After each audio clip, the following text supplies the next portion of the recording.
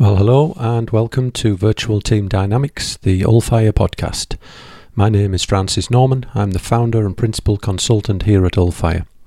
At Allfire, we specialise in helping organisations get the most from their virtual teams through understanding how team members interact. This is episode number 10, and we're going to be discussing the use of email in virtual team communications.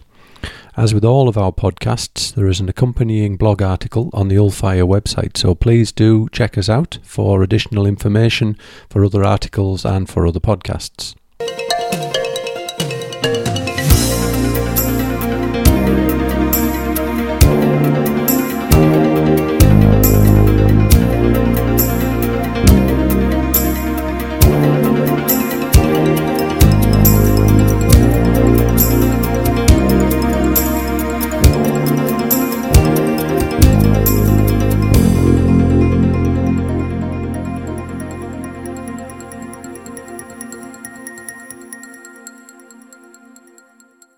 So, use of email in virtual teams is, well, the use of email in pretty well every team these days is just a given.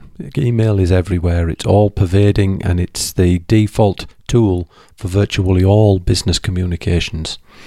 In virtual team environments, though, the over-reliance or the complete reliance at times on written communication over verbal or over face-to-face can become something that will eventually lead to people becoming disconnected and can allow companies and people to hide behind email and to use that email in a less than polite and sometimes quite offensive way in dealing with their virtual team colleagues.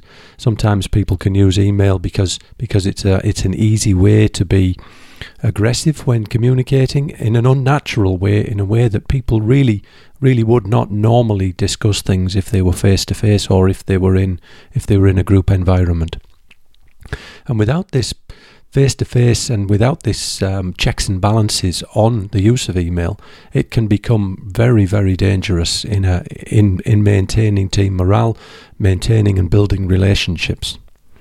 Beyond that as well, the chance of email overload within individuals and within organisations, everybody sending 50, 100 emails to large numbers of other people during their working day can completely bury people, and it can mean that instead of spending their time actually on the tasks that have been assigned, they're spending their time just dealing with email, trying to determine which emails are priorities, which emails even are addressed to them and which emails they need to deal with, and which emails they can quite easily ignore. So this risk of overload and this risk of just getting completely consumed and buried in email has really slowed down the work of an awful lot of businesses. People spend 2 or 3 hours of their normal working day in many offices. Every single person will spend 2 or 3 hours of their normal working day simply working through the email correspondence that they receive. And that is a terribly, terribly unproductive way for people to function. So the combination of the risk that messages become confused when you're working in written messages instead of being able to address things verbally, the sense of disconnection because everything is coming at you in written form rather than verbally, and just the volume that has to be dealt with can be completely overwhelming for so many people in so many businesses. The challenge, however, is that for many businesses and for many virtual teams, email is potentially the only way that they can communicate reliably, frequently, and without having to resort to working and communicating outside of their normal times. If you have 2 offices which are separated by 8 or 9 or 10 hours across time zones, then the chances of people being at work in all of those offices, in both of those offices at the same time, are very slim. Consequently, for day-to-day communications, the email written message is about the only way that people are able to communicate. So there's a balance that needs to be maintained and achieved that allows people to communicate frequently, accurately, concisely and precisely without becoming aggressive, becoming overloaded and becoming overworked in terms of just managing the volume that they get. So a few tips in terms of just getting the balance right with email. If you have the chance, if you are working at the same time zone as people in the other areas, pick up the phone, speak to them, talk to them as a person to person verbally, and only where necessary follow up with an email. A lot of discussions don't need written backup, and if they do need a written backup, that's great, but if they don't, then just have that verbal communication. Use the time on the phone to build a relationship with the people in the other locations. Only copy the people who absolutely need to know or be part of the conversation in your email. Don't CC half of the office, half of the organisation. If they don't need to see that email, then just don't copy them in on it.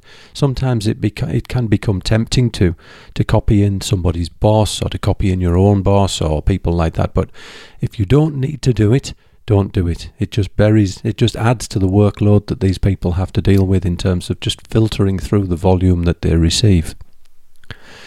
Be explicit in the requests that you put on an email. Put down on your email who you want to do what, how you would like them to do it, and give them a time frame and a real context in terms of why you need it and how it affects your priorities and your abilities to do your work. That way they're able to filter and to sort things and manage priorities, and also to come back to you sometimes and say, look, sorry, I just can't do that in the time you've asked for. It will save an awful lot of frustration as time goes by. Acknowledge when you get a request.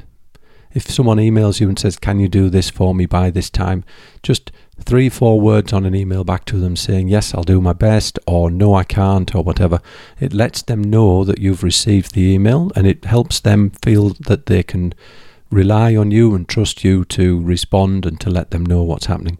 Without that, people's minds tend to become a little apprehensive, and they're not sure whether they're actually going to hear from you. So it's very important that you just let people know whether you've received that email or not. Acknowledge when you get what you've asked for. Even just a simple thanks, a little emoticon smile or whatever, just to go back to say thank you very much for doing that work for me, or for helping me out, or for passing me this little piece of information.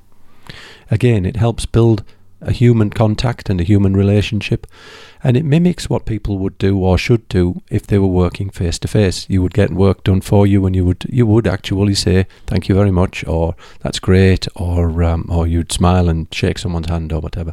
So that little bit of human contact, that little bit of gratitude makes a big difference. Try and avoid following up in email day after day after day. If somebody hasn't got back to you, try them on the phone. They might not be at work. They might not be available. They might be so busy that they haven't even had the chance to read your email, or they may have read it and not understood what the context was. If you give them a call, ideally give them a call beforehand, but if you give them a call afterwards, just say, look, is there any questions? Is it all okay? Do you understand what we need? Far, far, far more helpful, more polite, more productive than an email every day those emails tend to ratchet up, become more and more and more demanding as time goes by. If your priorities change, let people know. Don't just let somebody keep working on a task that you've asked them to do if you don't actually need the output from that task. Let them know so that they can then move on to other work. And equally, if your priorities increase, let them know that you need stuff earlier. And again, try and do it verbally rather than by email. And finally, respect your virtual team colleagues. Email can be very impersonal. You have to be very careful how you sign an email. You have to be very careful how many people you copy. So just allow them the respect that you would like that they would allow you, and make sure that you are helping them balance their workload in just the same way as you're hoping they will help you balance yours. So hopefully these have been some useful tips for people when they're working with email in virtual teams.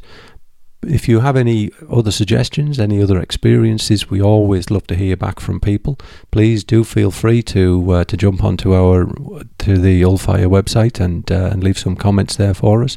It's always good to get comments and feedback from people that help us all share our knowledge and build our skills.